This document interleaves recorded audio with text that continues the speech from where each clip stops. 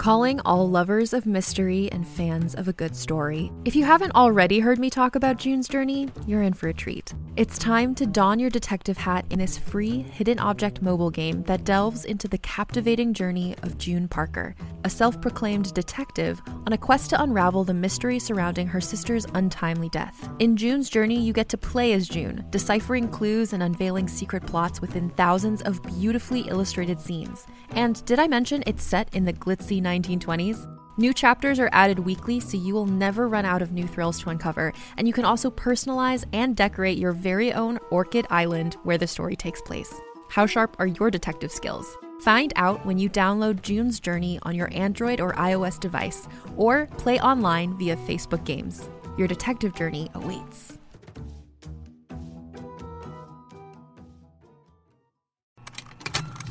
Contained herein are the heresies of Radolf Burntwine, erstwhile monk turned traveling medical investigator. Join me as I uncover the blasphemous truth of a plague-ridden world, that ours is not a loving God, and we are not its favored children. The heresies of Radolf Burntwine, coming January 2nd, wherever podcasts are available.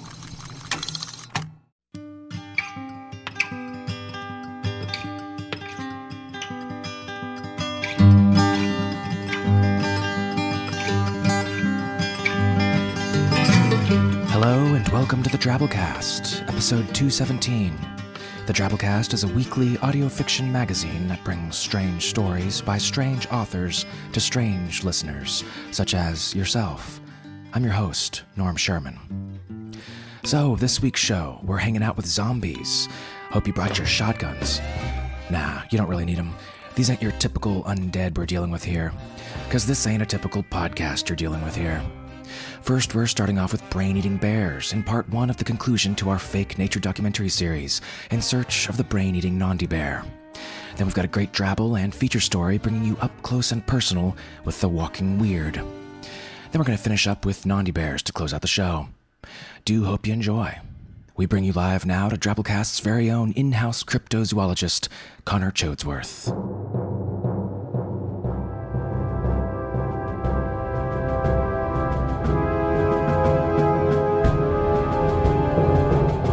In Search of the Brain-Eating Nandi Bear with Connor Chodesworth.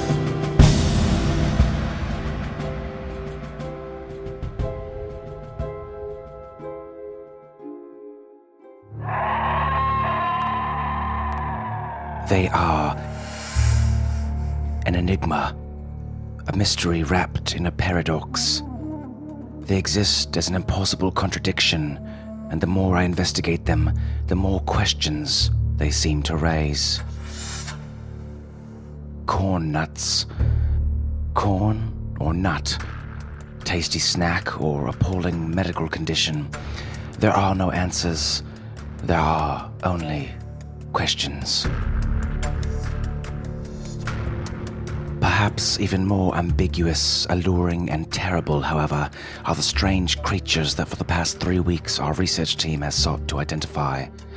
The brain-eating Nandi bear. On a continent otherwise completely bereft of other species of bear, the Nandi seems an impossibility.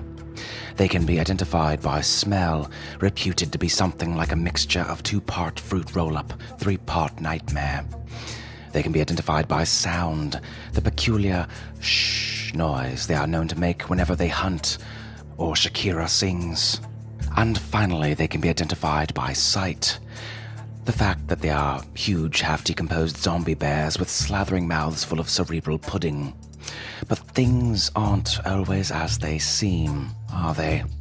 Some words, for example, look and sound the same, yet have different meanings. Other words even mean the opposite of themselves. And opposite is a synonym for antonym, which makes the antonym of opposite another way of saying the word synonym. Our team began experiencing setbacks from the very beginning, as most of them immediately died in a violent plane crash. Might be. With hardly any remaining supplies and almost no knowledge of the surrounding area, our remaining crew joined forces with local witch physician and douchebagologist Wolfgang von Tainthammer. In the grand tradition of entrapping deadly mysterious beasts with ridiculously slapdash constructed sex dolls, we went to work immediately constructing a tar baby. Not the racist kind, mind you. The sexy kind, covered in Axe body spray and long circus clown balloons vaguely resembling the eccentric, floppy, tubular breasts ubiquitous to African women. During the full darkness of a lunar eclipse, we were attacked by what decidedly must have been a clutch, a shoal, a harem of Nandi bears. The attack quickly subsided as the eclipse passed over, and by the new light of the pale moon, we saw what appeared to be our producer, Hank, undead, stark mad and mooing. But we were so wrong. Wronger than Shakira molesting the air and calling it singing. We'd captured a legendary and menacing spirit of the local folklore, an ethereal, shape-shifting Bette Midler monster, enraged and looking for a host to inhabit, a body to possess. In an attempt to lure Tainthammer towards it, the beast transformed into a facsimile of Erica, my topless girlfriend endowed with the beautifully flapping and curiously pliant boobs customary to Tempur-Pedic pillows and women from this region of the world. Tainthammer, his jealous and secret love for my shorty revealed, rejected the artificial bait Erica in favor of the real one, kidnapping her just as the furious smoke monster filled the entire vicinity with a tempest of dark, swirling wind. And here we are now, just me, the fake Erica, and our dim-witted, slack-jawed, fat-ass cameraman, Jeff. What? Oh, shut up, Jeff. If you were any more bland, unexciting, and filled with cholesterol, you'd be on an Applebee's menu. Kanga hununuliwa katika jozi. Erica? Oh, give it up, smoke monster. I know it's just you. You'd have better luck convincing me that everybody was kung fu fighting. I mean, everybody? Yeah, not buying it. Just change your shape into something other than Erica if you would. All you're doing is make me miss her more. Ah, Erica, I feel like I totally took you for granted. Like the 80s and all the jokes we passed up while there was a guy named Magic Johnson running around. Seriously, Magic Johnson. Oh, dear Lord, imagine if the Washington Wizards had gotten a hold of that wand. I'll never forget that fateful day when first I met her. That day on the beach, after washing ashore and regaining consciousness, vomiting salt water, squinting up and seeing for the first time those weird-ass boobs hanging still like the mighty pendulums of time, stopping. I didn't know what to think. Usually, whenever life hands you melons, you wonder if you have dyslexia, but not this time. Instead, I wondered if I had just fallen in love.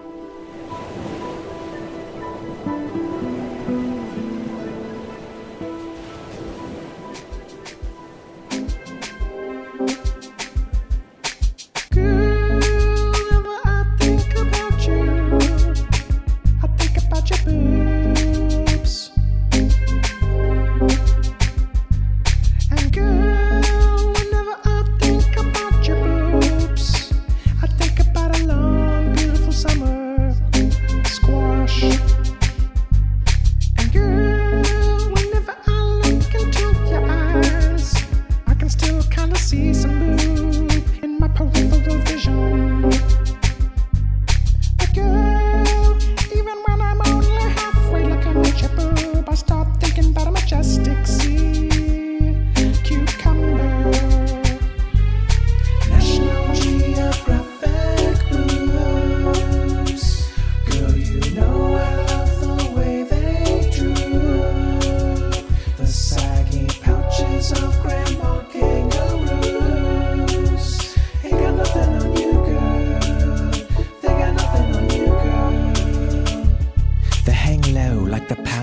gangster, sagging like a pair of pantyhose filled with suffocating hamsters. Never seem to end like this trend of teen vampires. Never seem to start like lawnmowers and campfires. They keep going on like a 97 Camry. Like Duncan MacLeod, always fighting through the centuries. The alpha and omega melons, eternities, drooping in gravity like cumulus manatees. Forever flapping and flopping and floating through infinity, unscathed from the mighty boat propeller of entropy. Eternity would never seem long to me if I spent it with you and your long-ass memories. National Geographic boobs. Girl, you know I love the way they drew the saggy pouches of grandma kangaroos. Ain't got nothing on you, girl. They got nothing on you, girl. Yeah, girl, that's right. National Geographic boobs. Girl, you know I love the way they drew the saggy pouches of grandma kangaroos. Ain't got nothing on you, girl. Ain't got nothing on you, girl. Ain't got nothing on you, girl. Your all-natural National Geographic boobs. They're so frickin' weird. They're like giant hot pockets. Motorboating, it's a little more like rowboating. But instead of oars, you've got a tall kitchen bag full of Vaseline and hair.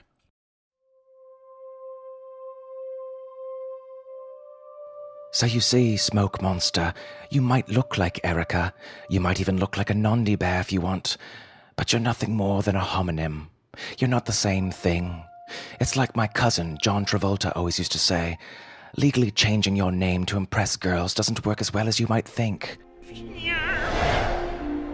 Why, you turned back into Bette Midler. Oh, thank you, Smoke Monster. That's much better. I know you're not the real Bette Midler, but at least I know that I know. I can't tell you how often in my life I've been disappointed, how much time I've wasted chasing after things that didn't exist or weren't what I thought they were, weren't as they seemed. Days wasted in elementary school looking for a goddamn bee that could spell. So many nights wasted in college traipsing through back alley clubs, determined to find this piano man and to hear him sing us all his fabled siren song. Lies, all lies and fabrications. People keep saying mothballs smell bad, but where do they keep finding these goddamn moths with balls? And why do they keep sniffing them? I mean, fool me once, you know? What's that? It's Taint Hammer's BlackBerry. He must have dropped his phone in the commotion of the escape. Let's just see what we have here. A text from Barry. Sup, foo. Need to act natural here, so he'll think I'm Taint Hammer. Let's see. Taint Hammer usually calls Barry and asks a lot of questions. Barry, are mothballs real? Yes. Know what I'm saying. Okay then, is it weird that people smell them? What does he say? WTF? What? Why would anybody abbreviate Whiskey Tango Foxtrot? It takes away the whole friggin' point of Whiskey Tango Foxtrot. What the fuck, Barry? Another one. Yo, are you still on the way to the crib, i.e. secret scientific research base? Wait, did I just read that correctly? I.e. secret scientific research base? Sweet, stinky moth nuts made of corn. Now he insists on abbreviating the Latin id est, which in effect means, in effect, to I.E. Oh, these kids and their damn cell phones and their text message abbreviations. I before E unless after C, asshole. And before O, if McDonald has a farm first. Never on their own. Okay, settle down. Happy thoughts. Happy thoughts. Yes. Ja, I'm on my way. Yes. Shit just hit the fan over here, so had to move my fan somewhere else with less ballistic shit flying around. Anyways, got mixed up, took a wrong turn at the dense trees and foliage. Text me the Addy again so I can Google Maps it. He says, "K. What? Now's not the time for potassium. I need the address." Aha, and here it is. The address. All right, make haste. Come on, Jeff. You can keep breathing almost exclusively from your mouth when we get there. We have to go save Erica. Smoke Midler? You want to come with us? You want to help? Yes.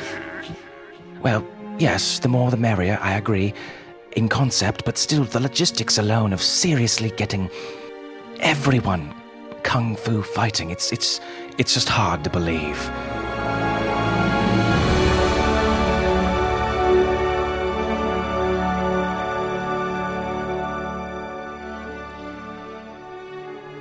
There you have it. Part 2 of the conclusion again at the end of this week's show.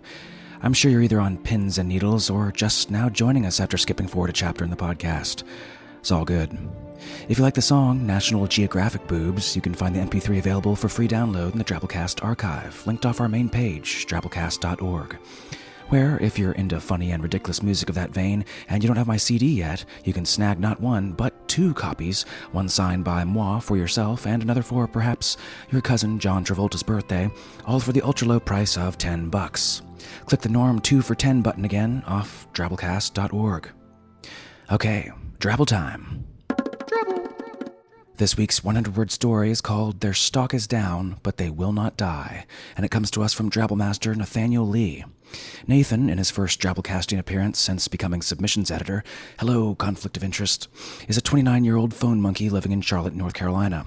He writes a 100-word story on most days, and you can find his microfiction at www.mirrorshards.org, and his macrofiction at several venues around the web, including Pseudopod and Daily Science Fiction. Edwards gestured at the screen with his laser pointer. He said. The room murmured in agreement, heads nodding. Jacobson's lower jaw fell off, but he didn't notice. What good will it do to invest in real estate? The only thing those assets can do now is lose money, Thompson said, with the air of a man who knows he is tilting at a windmill. No, said Edwards. Thompson shook his head as everyone shuffled out of the meeting room. Sometimes I feel like I'm the only one with a functioning brain, he said. Brains, said Jacobson, perking up slightly. There may be trouble ahead, but while there's moonlight and music and love and romance, let's face the music and dance. And for our feature story this week, we bring you Followed by Will McIntosh. Will is a Hugo Award winner and Nebula finalist whose short stories have appeared in Asimov's, where he won the 2010 Reader's Award for Short Story, Strange Horizons, and Science Fiction and Fantasy, Best of the Year, and others. His debut novel, Soft Apocalypse, was released in 2011 by Nightshade. His second novel, Hitchers, will be out in 2012. A New Yorker transplanted to the rural South, Will is a psychology professor at Georgia Southern University. In 2008, he became the father of twins. Followed first appeared in John Joseph Adams' The Living Dead, and may possibly be turned into a comic book in the near future. Not to mention last year it was made into a short film that's been making the rounds at various film festivals, winning Audience Choice Award at its first stop. You can find it by searching for Followed on IMDb. Alright, without further ado, we bring you Followed by Will McIntosh.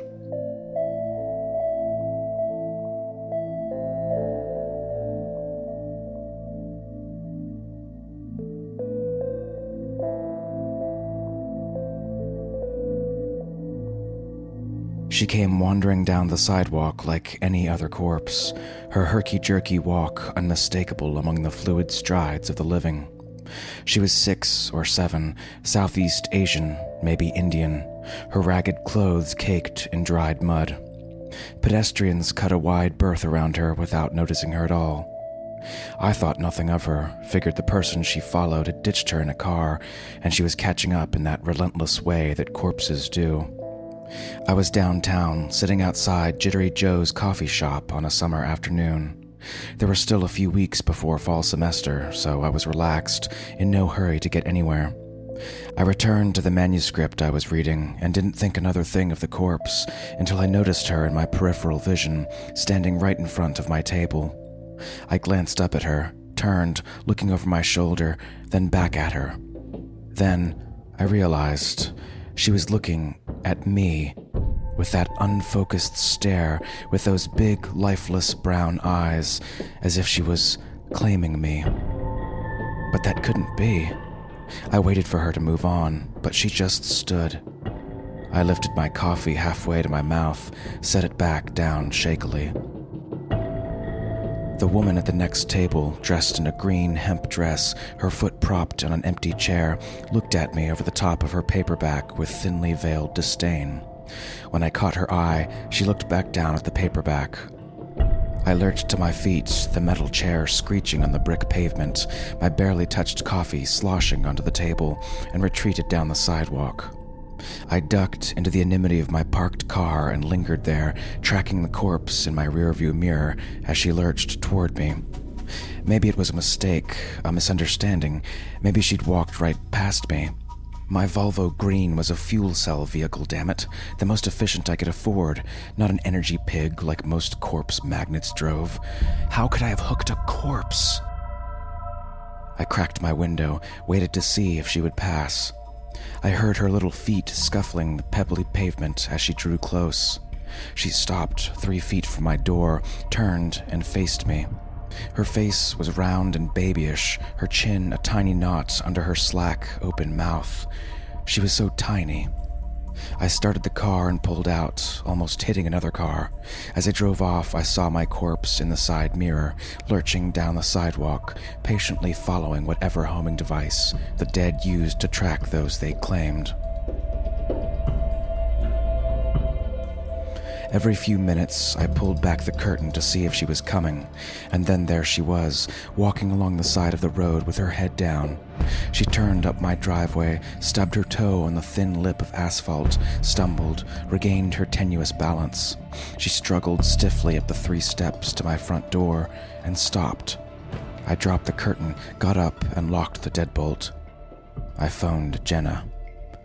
"I have a corpse," I said as soon as she answered.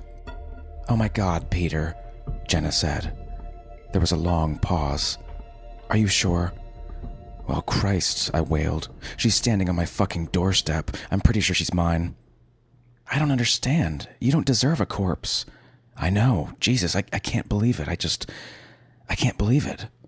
Jenna consoled me by ticking off the evidence, all the ways I was not like other corpse owners. Then she changed the subject. I wasn't in the mood to talk about university politics or how was your day minutia, so I got off the phone after making plans to have dinner with her. I tried to distract myself by turning on the TV. I checked the stock market. The Dow was up almost 3%, the Nasdaq too. I switched to the news. The president was conducting a press conference in a field of newly constructed windmills on her decision to pull out of the Kyoto 3 Accord. "We're doing everything we can to curb global warming," she said to the cameras, "but we will not bow to foreign pressure. The American way of life is not negotiable." Blah, blah, blah. Even with the news cameras picking the best angles, a few hundred of her corpses were visible, cordoned from her by a phalanx of blue-suited Secret Service agents. The corpse of an emaciated 4 or 5-year-old black boy, his distended belly bulging as if a kickball was hidden under his skin, wandered through a breach and headed toward the president. He was swept up by an agent and returned to the crowd. But, gently, the administration didn't want to give Amnesty International any more ammunition. I tried to take solace in the president's corpses. She had 80 or 90,000, piled 20 deep around the White House gates, more arriving daily. I only had one. I flipped through the channels. Strange how most TV shows depicted the world as corpseless. Nary a corpse to be seen on the sitcoms, cop shows, interactives. All those people walking the streets, working, cutting up with friends, and not one of them followed by a corpse. Had there really been a time when there were no corpses? I could hardly imagine it anymore. I pulled back the curtain, looking at her standing motionless in front of my door. I couldn't help myself. I wondered if there were clues on her to tell me who she was or how she died, some sort of evidence that the cosmic actuarial table that sent her to me had made an error. I went to the door and opened it. She came in, her bare feet tracking dirt on the hardwood floor. "Look around," I said with a sweep of my hand. "I don't have that much stuff." I gave her a tour. Solar power, fluorescent bulbs. I pointed out all my furniture was used. She didn't look, only stared up at me. I tried to buy locally grown food. I voted for the One World Party. Nothing. I scanned the room for more evidence. "What did I do?" I asked her empty face. "Tell me what I did." She'd been a cute kid. I pictured her laughing, running, playing hopscotch on the sidewalk like my sister used to. I pictured her drinking brown water out of a dirty metal cup, lying in bed, dying of typhoid or dysentery. Maybe her family couldn't afford a bed. Maybe she died on a straw mat on the floor of the corner of a dirt hut. I let a familiar indignant anger rise in me at the injustice of it. She was so completely silent, standing there, unmoving, not breathing. She's going to be with me for the rest of my life, I thought. How could I possibly stand that? I sat in my recliner in the living room. She stood in front of me at arm's length and stared. I took a good look at her. Skinny legs with bony knees, very brown feet, long black hair littered with leaves and twigs. Her red, mud-caked shorts had a single front pocket. I reached over and, flinchingly at the stiff, cold feel of her flesh, felt around in her pocket with 2 fingers. There was something in it. I fished it out. It was a button, a shiny new button. Gunmetal gray with veins of teal snaking through it. I turned it over. It was cool and smooth, unmarked, the kind of thing a little girl might carry around if she didn't have any Barbies to play with. I lifted her dirty hand by the wrist, turned it palm up, put the button in her hand, closed her cold fingers around it, and gently lowered her hand back to her side. The button clattered to the hardwood floor. "Is she there?" Jenna asked. I nodded. My corpse stood outside the restaurant door, staring in at me through the plate glass. I should have picked a restaurant farther from my house so I could eat before she reached me. "Just ignore her," Jenna whispered. An elderly couple opened the door to leave, and my corpse came in, as much unseen as ignored, not like a lost dog, but like a block of wood or a wisp of autumn wind. She came and stood in front of me, staring, a pretty button tucked in her pocket. Jenna kept eating as if nothing had changed, though she examined my corpse out of the corner of her eye. I forked a half spear of asparagus and lemon butter to my mouth, chewed and swallowed, felt it lodge in my throat. Mine was not the only corpse in the establishment. There were about 10, actually. 2 stood by the bar, their eyes in shadow under the dim light of the stained glass lamps, their filthy rags out of place among pressed pants, white shirts, polished wood and chrome. An attractive, well-dressed 30-something couple had 3 of them hovering around their table, like their own personal waitstaff. One was an old, stooped Asian man, another a 12-year-old black girl, a third a 5-year-old who could have been my corpse's long-lost sister. Jesus, they must be living like complete pigs to rack up so many corpses. The door opened and another couple left. An infant corpse crawled in, her back foot just clearing the door as it closed. She was nude. Her jerky crawl reminded me of a turtle. She made a grunting sound as she labored across the floor, stopped in front of the already well-attended couple, plopped onto her butt, staring up at the woman. The woman kept eating her paella, one of the restaurant's specialties.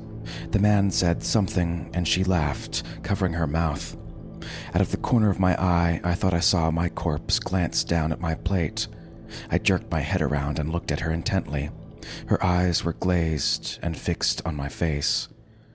"What's the matter?" Jenna said. "Don't stare at her," she hissed, as if I'd picked my nose. What is it?" "I'd swear she just looked down at my plate," I said. "Do you want to split a dessert?" she asked. I wondered if I'd imagined that quick, furtive glance. Probably. You go ahead and get one. I'm pretty full.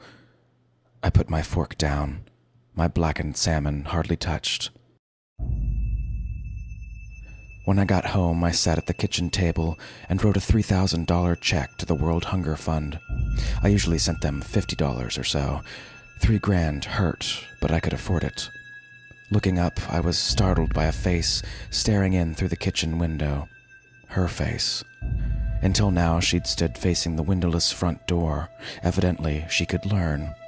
She stared, unblinking. She never blinked. I guess I'd noticed, but it hadn't fully registered until now. As I worked the check into an envelope, I found myself holding it so my corpse could see it. I wondered, was the little girl still in there, aware of where she was and what was happening, or was she just an empty shell? I tore up the check and wrote another for $10,000. That much I could not easily afford. I walked it to the mailbox. It was a beautiful night. The moon was full, the crickets and cicadas deafening.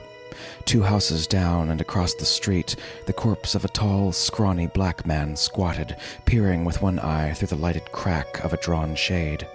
My corpse came around the house, pushing through the high-waist grass and native weeds, another testament to my green sensitives, another reason why this corpse was a mistake, and met me on the way back. She followed me to the front door. I closed it in her face.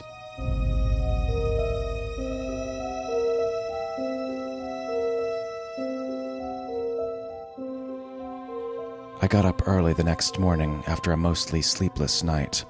I pulled up the shade, and there was her little round face. She was just tall enough for her nose to be above the bottom of the window frame. Shit. I thumped my forehead on the molding, fought back a hitching sob. I had really hoped I could buy her off. "Get the hell away from me," I shouted through the closed window before yanking the shade back down. While I showered, I pictured my corpse waiting patiently outside the window. Why couldn't it have been a man, an old man with no teeth?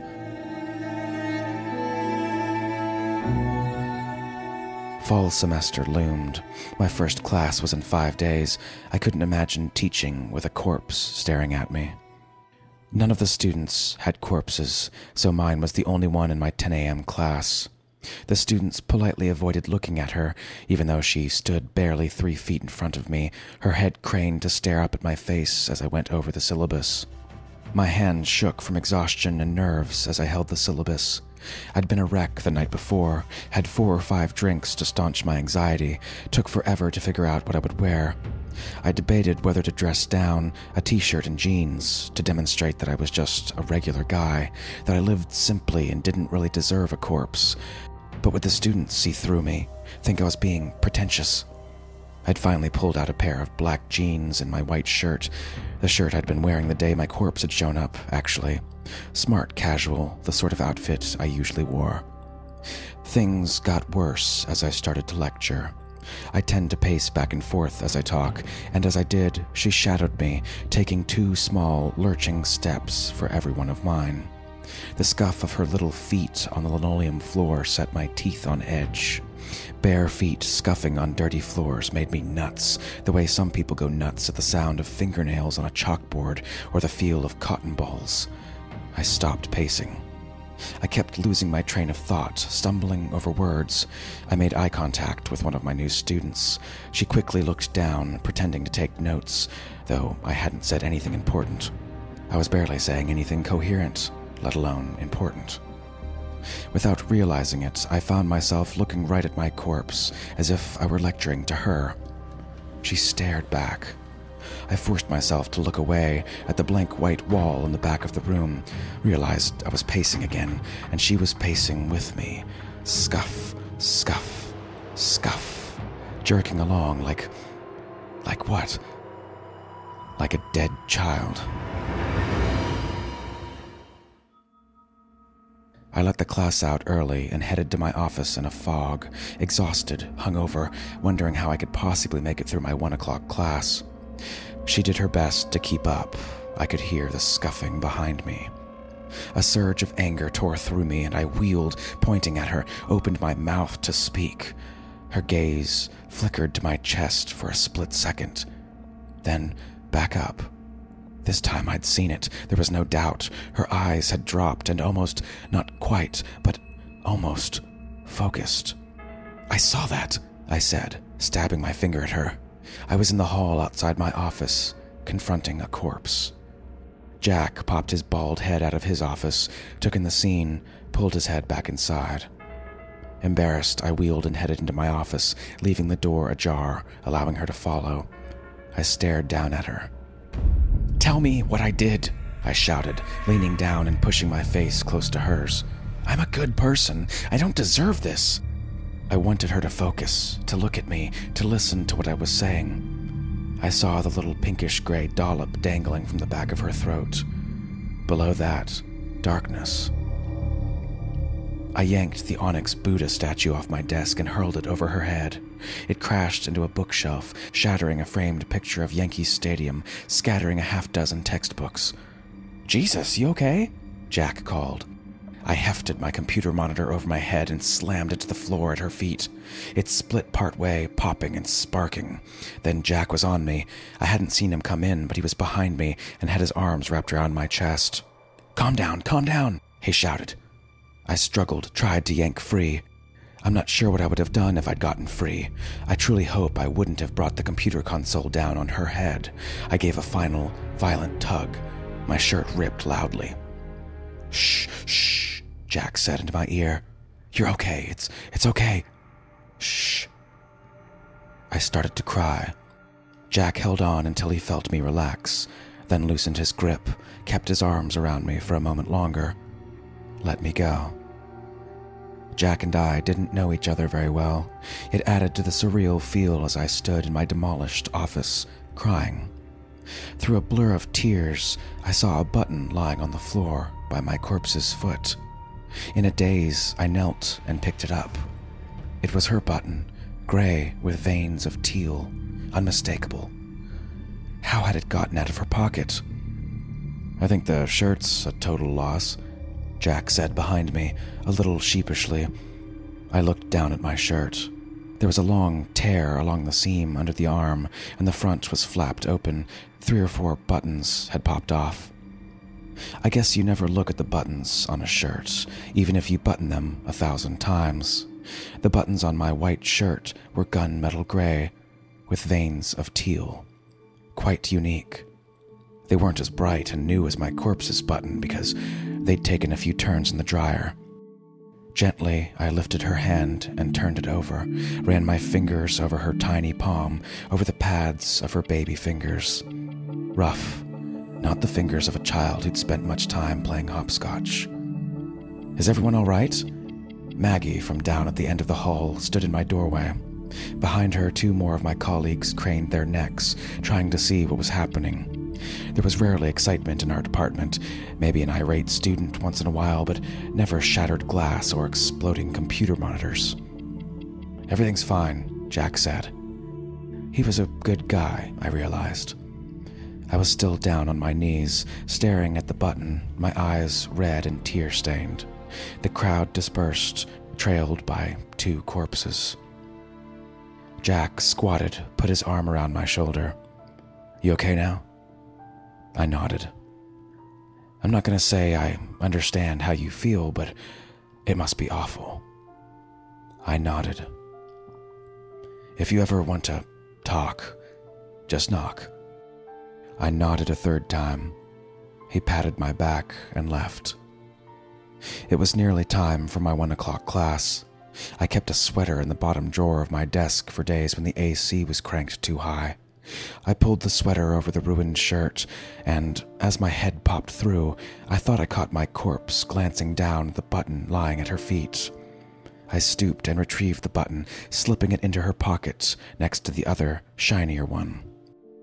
I went around the corner to the bathroom, held the door open for my corpse when it started to swing shut on her. I washed my face and combed my hair, her watchful eyes reflected in the mirror.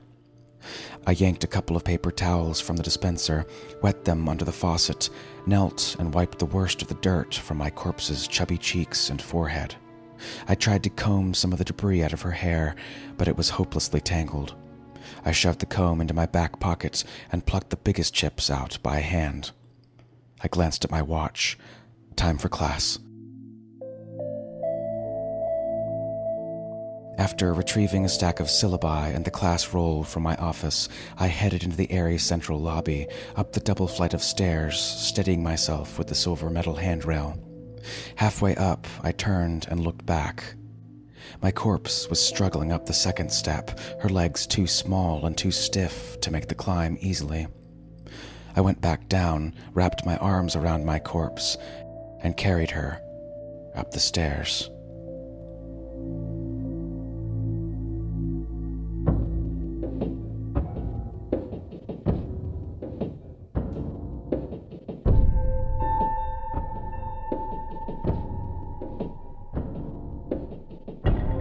And that was our story. Hope you enjoyed it. I sure did.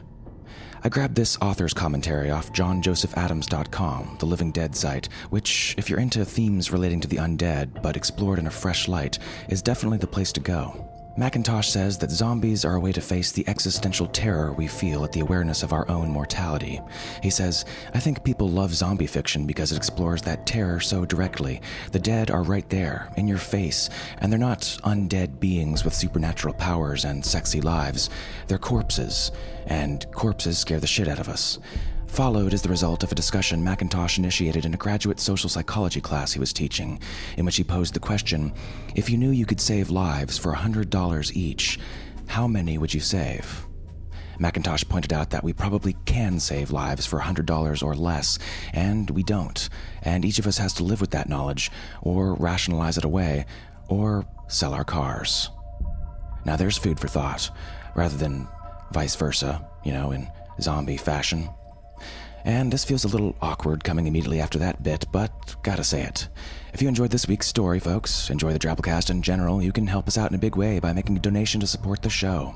It's the financial contributions of listeners just like you who get this show for free and chip in anyways that keep this boat afloat. It's super easy and it makes a direct and instantaneous impact on what we're able to do on the show. Just hit up drabblecast.org and click donate once or sign up for one of our automatic monthly subscriptions. We really appreciate it. Alright, so moving things along here. This week's 100-character story winner, congrats to Algernon Sidney is Dead, a twitfic powerhouse returning to claim the twabbling crown this week. And here's his story. I opened up the bag of skin and set the screams free. Screams are the key ingredient. Remove them, and these creatures die.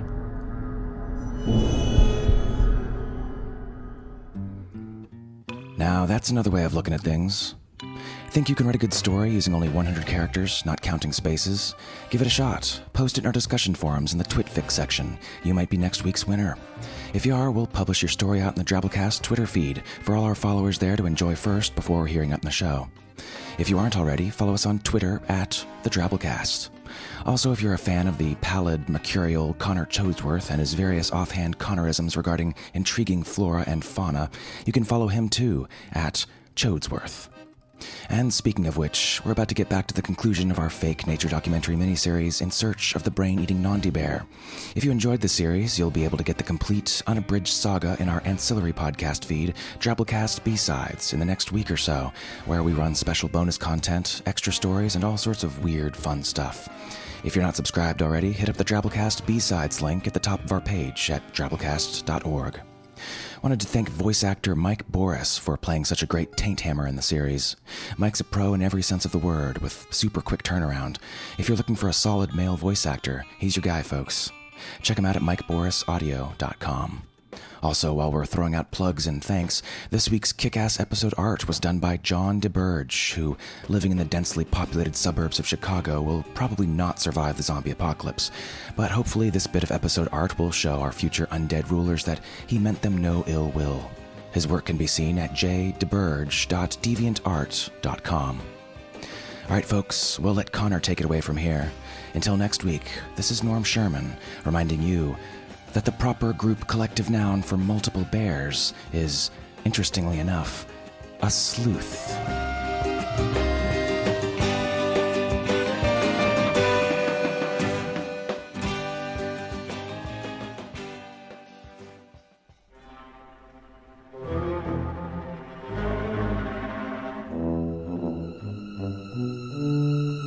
All right, we're here at the entrance to the top-secret Nondi research facility.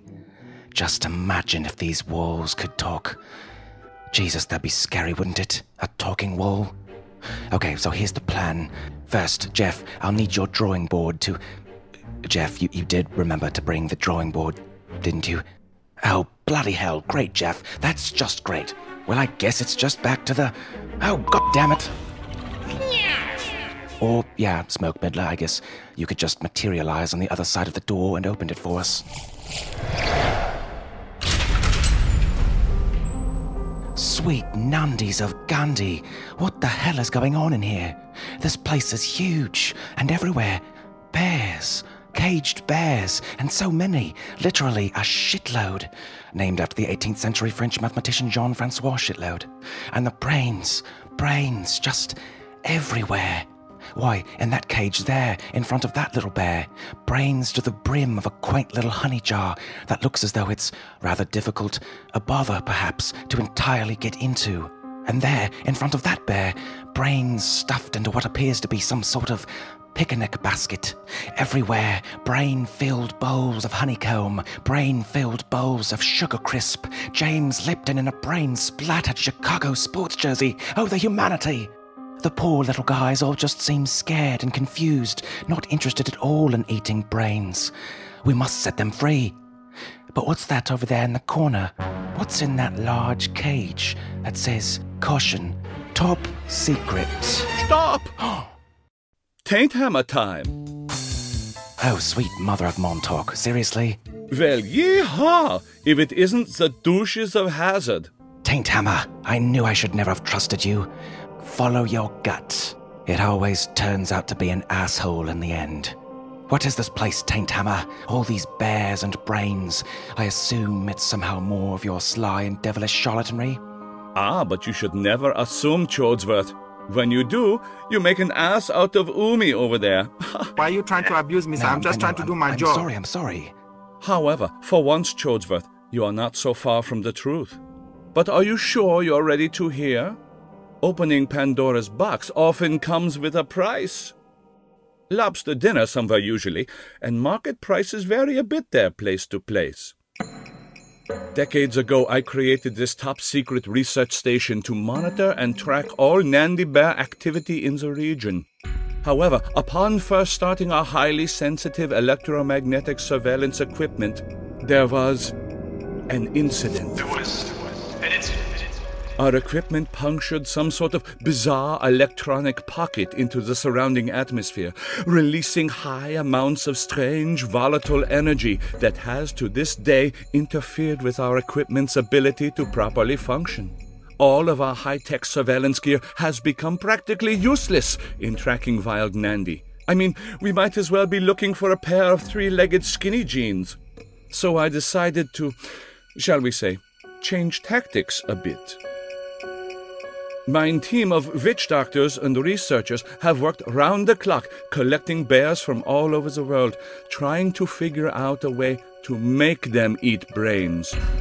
All I need is but one single bear out of this entire pod to eat just a little bit of brain, and I can document the data and bring the discovery back to mine glorious motherland. Wait, so you've been the one taking villagers' brains all along? In order to tempt regular-ass bears into becoming, or at least looking like supposed brain eaters? That's just ridiculous, Taint Hammer. It's like those drive-through ATMs that for some reason have Braille written on them. You're sucking at the long, slinking teat of failure, my friend, and it's time to give up. Now where's Erica? Pia huandikwa methali kama vile. Erica, my love, I thought I would never see your boobs again. Look at them, going up and down. Literally, both up and down, like staircases in an M.C. Escher painting. Not so fast, Chodes Worthless. I feel the time has drawn nigh to officially sever our little partnership. Prepare to be hewn asunder like the mythical levitating rainbow donkey. A rainbow? 9. A piñata. Piñata? Piñata. Piñata. I say piñata, you say... What's that you say, Smoke Middler? What do you hear? Oh no, is it Shakira?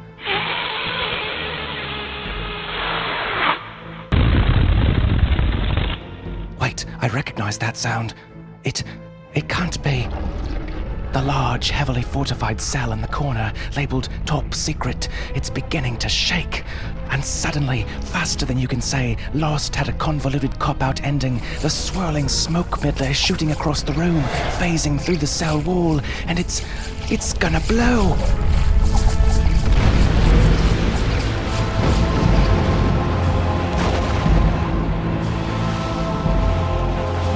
Boss Nandi!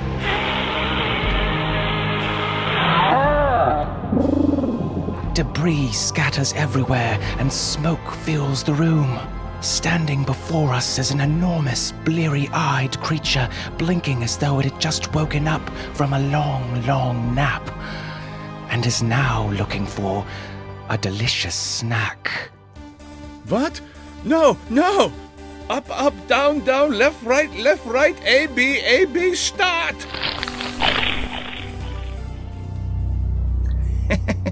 Moo. Or an appalling medical condition? Moo! Moo! But was it a brain-eating Nondi bear that emerged from the cage? How can this be? How could they not have known? Rather than slurping out his cerebellum, this bear seems to merely have nipped Taint Hammer. Yet now, almost instantly, the double-crossing German douchebrat has sprung wildly to his feet, and he's running in small semicircles, and he just darted out the side entrance into the wilderness, mooing hysterically into the night. Of course, we had it wrong all this time. Mad cow. It's a brain-eating disease, one that the Nondi simply transmits to its victims, just like... the ethereal Midler monster. You're a Nondi bear, and you were right under our noses this whole time, like the balls of a Mothman. But now it seems you've found your original body. Taint Hammer must have had it the whole time and been unaware, being that it was just a dull, empty Nondi sack. Our equipment punctured some sort of bizarre electronic pocket into the surrounding atmosphere, releasing high amounts of strange, volatile energy. That strange, volatile energy, that was you. Taint Hammer's equipment must have separated you from yourself, like meaning stripped from a word. And all this time you've wandered the jungles, a lost spirit, until now. And with that final arcane and esoteric riddle, the Nondi bear rises and bounds out the main entrance of the compound, disappearing into the dark abyss of the Kenyan jungle. Holy shitballs, Jeff, do you know what this means? Nondi bears do exist, and we got it all on film. That big-ass Nondi came exploding through the wall of that cage, and that was the money shot, Jeff, and not the kind that you find spattered on the collarbone of some chick on the internet, the kind that makes your bloody career. Well, okay, I guess that could still apply to her. But you know what, Jeff? That Nondi wasn't the only one out there doing some soul-searching. I feel like I've found more than just a different type of bear, a magical bear. I feel like I found a different type of Connor. One who's complete again, who believes in himself now, who follows his heart no matter what. And you know what, Jeff? Erica? Where is everybody? Oh no. Erica, tell me you didn't run off with... Oh, you've got to be f***ing kidding me. Jeff? Seriously? That tottering pear-shaped hominid? Erica, for God's sakes. Seriously? God, I should have known better than to ever trust a girl whose name is mentioned in Mambo No. 5. It's like, fool me once, shame on me. Fool me twice, And you must have boobs. Boobs that hang like weird-ass, drooping Martian Muppets on Sesame Street. Yep. Uh-huh.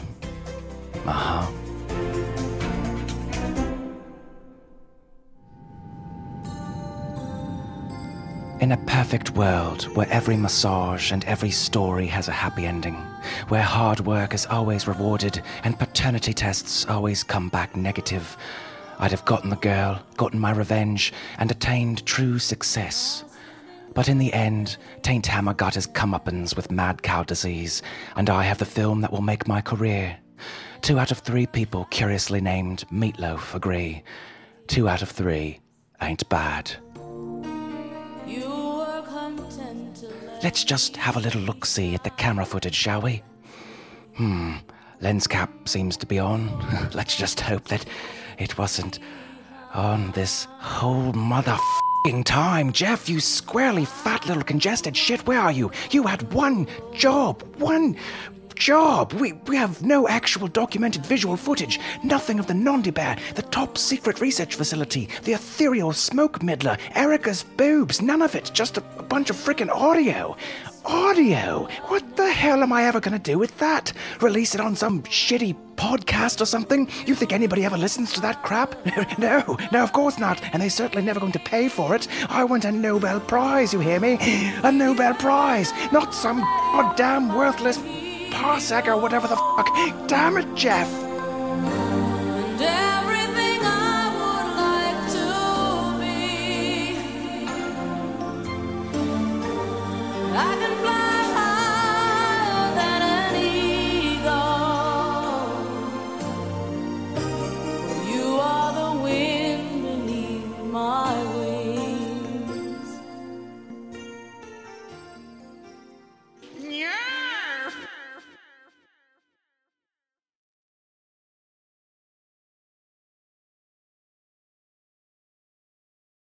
Hey there, this is Justin Bartha. I made a funny new podcast, King of the Egg Cream. It has the greatest cast in the history of podcasts with actors like Louis Black. I'm torn by my feelings for 2 women. Bobby Cannavale. You can eat it, or if someone hits you, you can put it on your cut. Melanie Linsky. I wonder what these marvelous things are that look just like boiled chicken feet. Jason Ritter. I can break things and pick locks and kill people. Michael Stuhlbarg. The whole point is to inspire people that they should make themselves better. Ari Grainer. No, don't whet its appetite. What are you, an idiot? Me, Justin Bartha.